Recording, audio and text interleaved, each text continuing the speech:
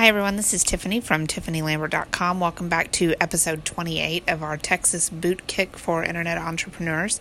And this week we're going to do a theme for traffic and list building topics. And we're going to start with blogging. I think most people, when they start internet marketing, approach blogging as some sort of very, very technical task.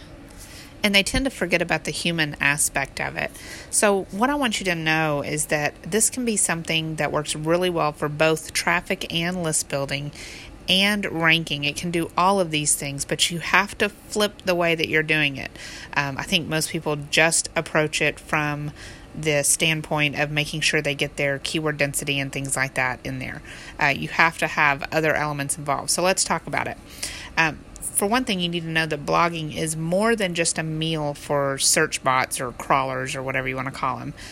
Your focus right now is on things like word count and keyword density and formatting because you want to make sure that you rank well.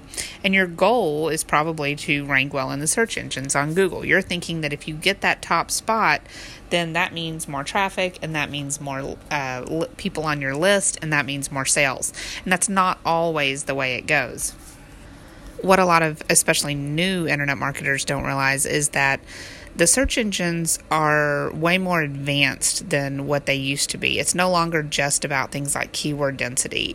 They're looking for elements as far as how long people stay on your site, the stickiness of your site, meaning they're reading your content and enjoying it.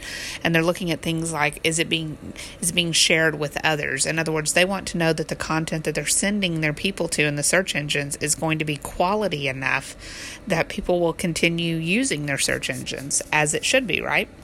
And sure, you might luck out and get some click-throughs and some sales and things like that. But that's not the long-term loyal audience that elevates you to leadership in a niche and provides you with that 6 or 7 figure income. Blogging for sure can be systematic like that with all of those elements, but you need to realign your priorities, your tasks, and your goals. You can still have the best of both worlds in terms of SEO ranking and providing value so that your people see you as a leader in the niche. So let's talk about it in order. When you start blogging, what's the order of importance in how you need to go about creating your blog post or filling up your entire blog in general? The first thing I want you to start with are the needs of your audience. These are things like the pain points, what they don't know but they need to know, things like that. You want to go over those. You can find those in forums and keyword tools and things like that, but in books as well, and comments everywhere. But you want to start with what they need to know, because if the information is on your blog that they're seeking, then obviously that's going to attract people, correct? The next thing you need to do is find a way to teach it or share it that's going to work for you and your audience.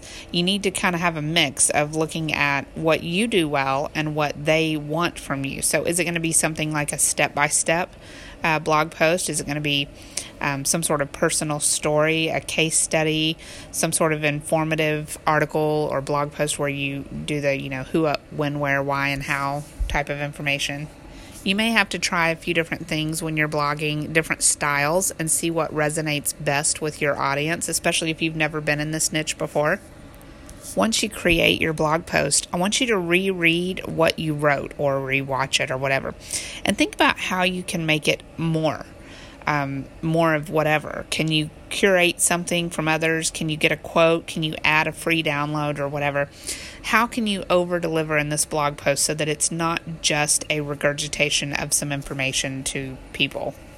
After you reread it and you feel like it's exceeded value for people, I want you to make sure it has some personality. This is what's going to bond readers to you. So if it doesn't have any story in there, or if it doesn't have any part of you, make sure you add that in.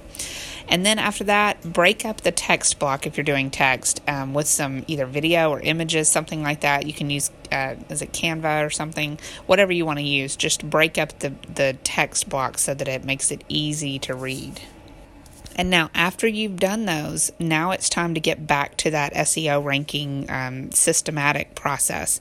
So you want to start analyzing the length, okay? Is it too short? If it's too short and it doesn't feel like it satisfies the needs of your audience, then think about what else you can add, what other information. Maybe you kind of need to branch off into a different slant within the article or whatever. Or maybe it's too long and you need to look at what needs to be cut from the blog post. Maybe you went off on a tangent that could be cut and to make it a little more succinct.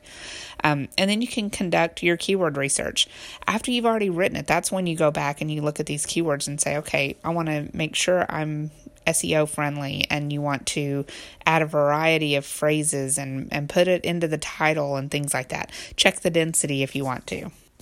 One thing you want to make sure of is that you don't go too far and start keyword stuffing. Okay, that's when you have too many keywords crammed in there.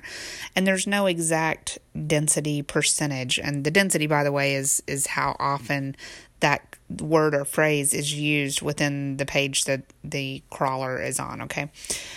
So if it was 100 words and you had used the word 2 times, that'd be 2%.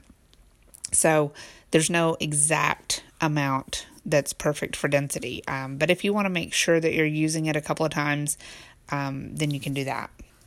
Then make sure that you have a click-worthy title, because remember, these are going to be things that are not only just on your blog, but also they're going to be shown in search engines. They're going to be shown maybe in forums when they get shared and on social networks when they get shared. So you want the title to be clear and tell what it's about, but also kind of invite some intrigue. I noticed I always notice like BuzzFeed and AOL type of titles that make me want to click on it. Sometimes when I get there, I'm like, but I'm still, they're just things that make me want to see. So for instance, one of them said, 7 major signs you're poised for a heart attack. Okay, so that tells what the topic is about, but it also doesn't tell you exactly what those signs are, so you click through, right? So you can do something like that. And then the next to the last strategic thing that I would do for a blog post is format the post for SEO. So have your title tags and things like that. Make sure your keywords are in there as well. Just kind of break it up with some subtitles and things like that.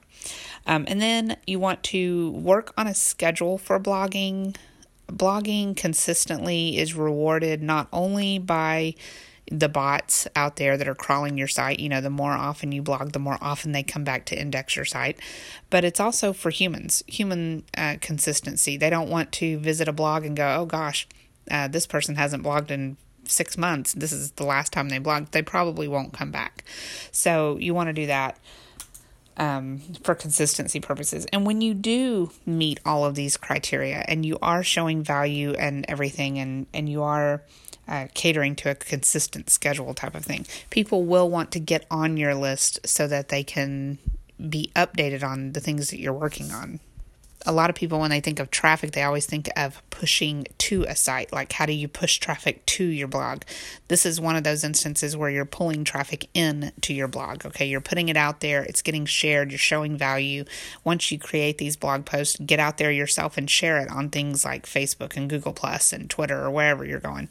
And that way you can get the traffic coming in. You can also do it on Pinterest as well. A lot of people do that. So that's what I recommend as far as blogging and traffic and list building. Make sure too that underneath not only in your sidebar of your blog, but also underneath the blog post, you have an opt-in form so that when people get to the end of that blog post, they see the comment area and they see the opt-in form so that they can sign up there. Now, tomorrow we're going to be talking about keyword research and how that can contribute to your traffic and list building efforts. Okay, so that's it for today. I'll talk to you later.